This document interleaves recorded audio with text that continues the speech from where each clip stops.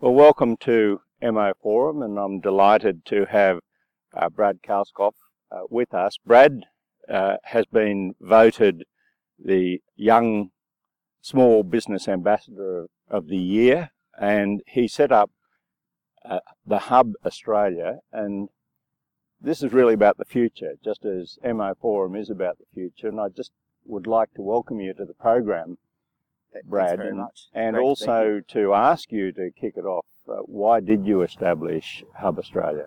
Okay, so I guess the real reason with these things, you don't really set out with a big official goal. Yeah. I found myself swept away by the Hub when I was living and studying in Madrid, and actually helped a team establish a Hub Madrid. Right. And I guess it was more the culture of the Hub that got me there. A new way of working. I've always been in small business, and one of the things that was always hard with small business is that each day was the same. Yeah. You're only surrounded by Sure. a few different people.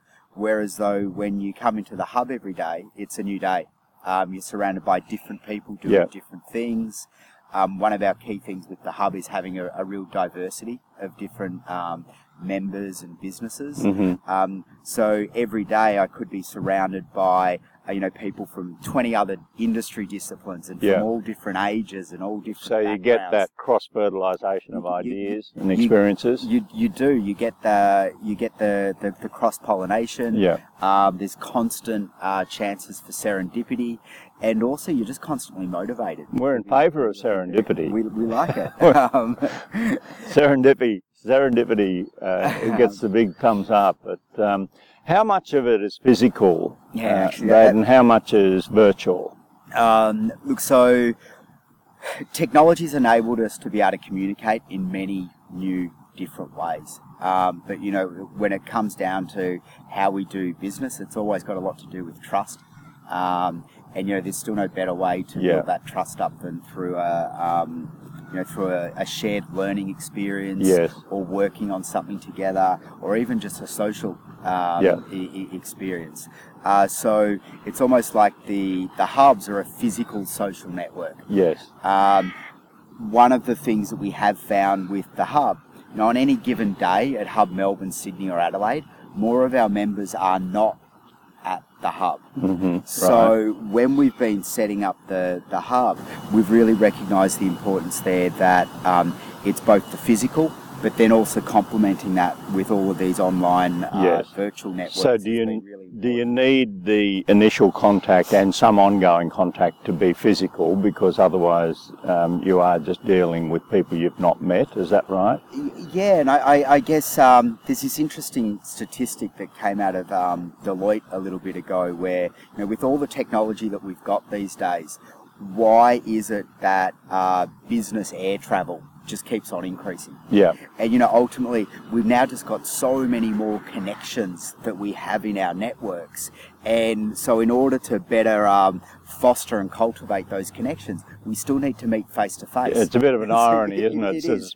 With the online world, we're actually travelling more because the size of their network is expanding all the time. Spot on. In fact, there's a book that I think was written before the internet, and it's called The Global Brain, and it compares the internet with the human brain, that we human beings are trying to build another one which is global, with all the synapses being the sorts of people that you're talking about, and the downloading of information, and people with all these different ideas contributing to a great body of knowledge. So that's pretty interesting. It is. Yeah, I was talking to this neuroscientist, and he said, yes, but Craig, the human brain's been developing for millions of years, and it is far more sophisticated than any of these technologies still.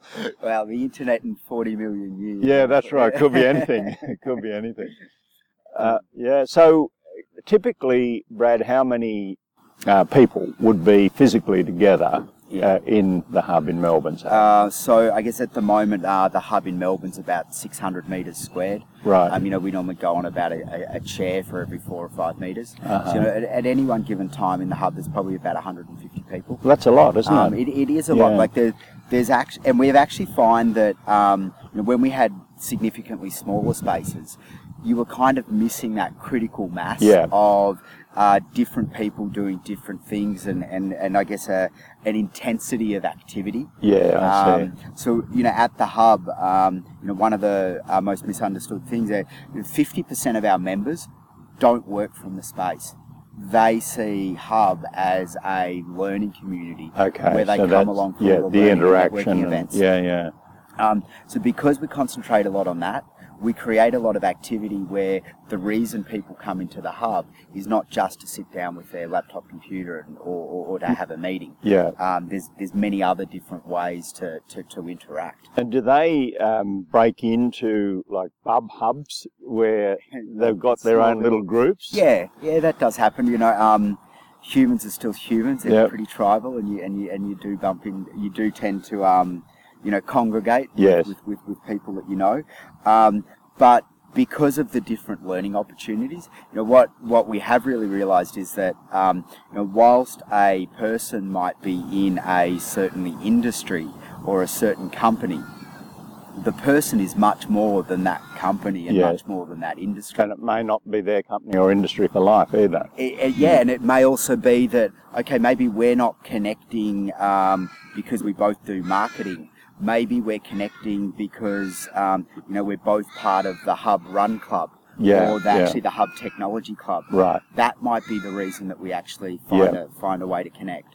So your proposition, and it sounds like your experience, is that by getting people physically together but using online technology as an enabler, you get a greater number of ideas, more and more imagination and more expression of that imagination. You do. I guess one of the key things to mention here that we're kind of known for at the Hub is how we host the spaces. So at the Hub we have space hosts and learning curators and community catalysts. I see. So that's our staff. And these are full-time people where they're not so much there to get you a coffee or do your admin. They're actually there to get you connections. And it's through creating that culture of connection. That's how we really create that culture of collaboration in the Hub.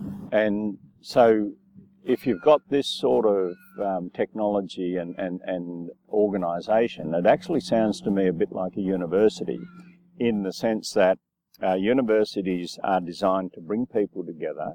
A lot of talk about exclusively online universities, but a bit of an old-fashioned view is that getting people together to argue things out and throw ideas in without feeling intimidated about, that maybe they're a bit out there, a bit wild as an idea, is a good thing. And universities traditionally have done that.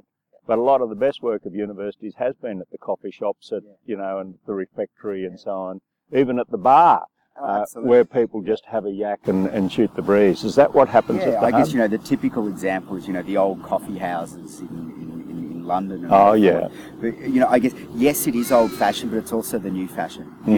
This is a constant requirement for us to, more than ever, to be, tossing ideas around, constantly iterating on them bit by bit, and, it's often called the slow burn. And when we get those different ideas and different people and different learning, over time, you come up with more innovation on the other side.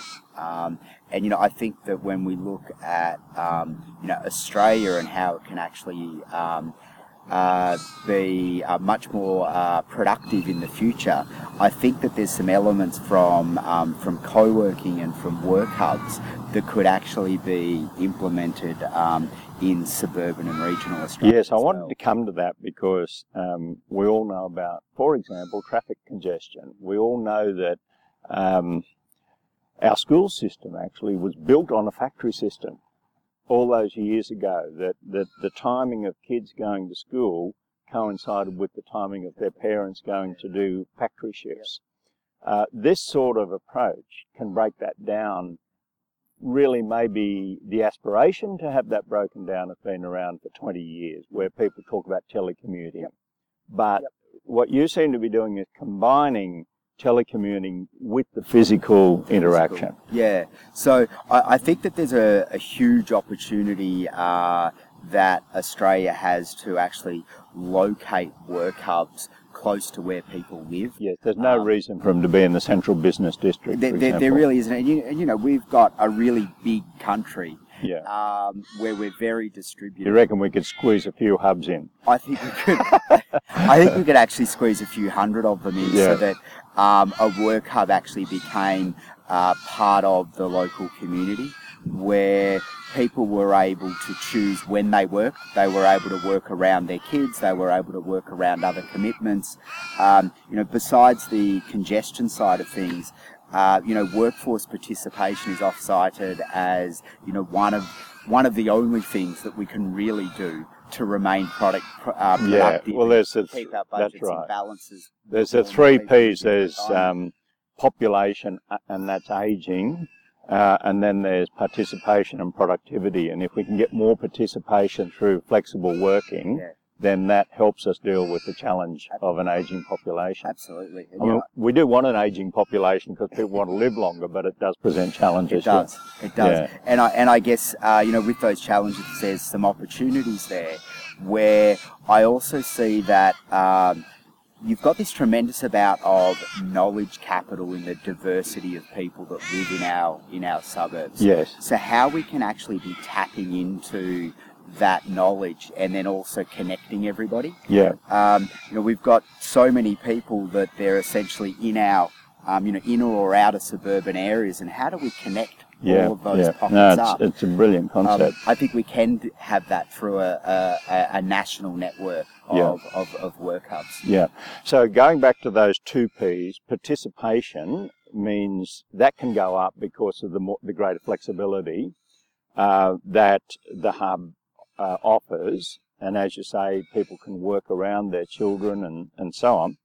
The other one is productivity, and that's about, in the 21st century, in developed countries in particular, new ideas. Yep. And so you're ticking 2 of the 3 Ps, the 2 Ps that are needed to deal with the challenge of the 3rd P, population ageing. Yep. What are the parallels or similarities, if any, with the much bigger Silicon Valley in the United States? Yes, there are similarities in that, you know, Silicon Valley, I guess, is a concentration of... It brings people together. Of entrepreneurial culture and capital and creativity as well. And creativity, you know, and it all comes together in Silicon Valley. I guess one of the things that I often talk about is that I don't think Australia should necessarily be thinking, we need to create a Silicon Valley. No, I agree with that. You know, for people who have lived in Silicon Valley and spent some time there, you know, there's a very unique set of factors and culture and everything that goes into that place. What I really think we need to be figuring out is, you know, what is Australia's specialty? You know, what's our particular flavour going to be? And you know, we were doing a presentation last night at ANU, and you know, talking about you know, high value service industries, and you know, how we could be looking at resources, agriculture, health, tourism. Right up my alley. This is what I've been arguing about. Things that we really do have a claim to. Actually, we're really good at that. We're good at them, but we're not a low-wage country, and we shouldn't seek to compete by cutting our wages. If we can lift our knowledge and our skills and our imagination, that gives us the competitive advantage rather than wage costs. Exactly. And I think that's very much the future of thinking, particularly on the progressive side of thinking. The solution is not always to cut wages. You know, you can be more imaginative than, I've got a great idea, let's cut wages. And you know, if we want to be saying that we're ultimately a country that can differentiate ourselves and be effective through providing high value services to the world, then what then is the most important asset? It's our talent. That's right. And currently our talent is working in a very distributed fashion. Exactly, Even our big cities of Melbourne and Sydney, which are granted big cities, but we've still spread the 4 to 5 million people over a greater geographical area than almost any other cities do. That's right. I think we're the most highly urbanised in the world and we've got a continent to ourselves, but everyone wants to be near the water. We also grew when the car was already in existence. So, you know, we had these cars and we had the ability to sprawl. And so we did. And then reconnect, and so, you know, how we actually reconnect the talent and create an innovative culture there, that's how I think that we're going to be able to offer those high-value services. In some other models, there's been a physical co-location of people who are imaginative with businesses and universities. So but it's big, you see. And I think what you're on about is small can be beautiful, in that you don't have to have a university campus right next door, or 3 or 4 really big businesses. Look, there's a bit of it's a yes and. One of the things that we have started to see is that, you know, the emergence of specialised spaces, you know, most often the technology-based or the creative-based work hub. You know, hub's always been on the diversity tip. But, you know, in countries like the Netherlands, we're also starting to see clustering, where, you know, you'll specify an actual industry, and you know, many different work hubs will open up in a certain geographical area. I think that there is an opportunity here where we could be looking at, right, okay, we've got Australia as a country. How do we set up these things for maximum productivity and maximum bang? So could you have, for example, and I'm thinking into the future, an agribusiness hub or a tourism hub and so on, and then have them specialise. And you know, I'd love the idea that the agribusiness sat next to the tourism, sat next to the resources. That to me would be, and then you get would be great. You get the interaction. Well, look, it's been fascinating talking with you. I know you've got more work to do. Thanks for coming to the beautiful, such a great location. Yeah, I thought we'd go wild and get out with the ducks and the geese and the. Well, actually, there are not many geese here, but there are swans. No, it's a good start to the day. Yeah, thanks very much. It's been a great pleasure having you on MO Forum. Thanks, Brad. Thank you.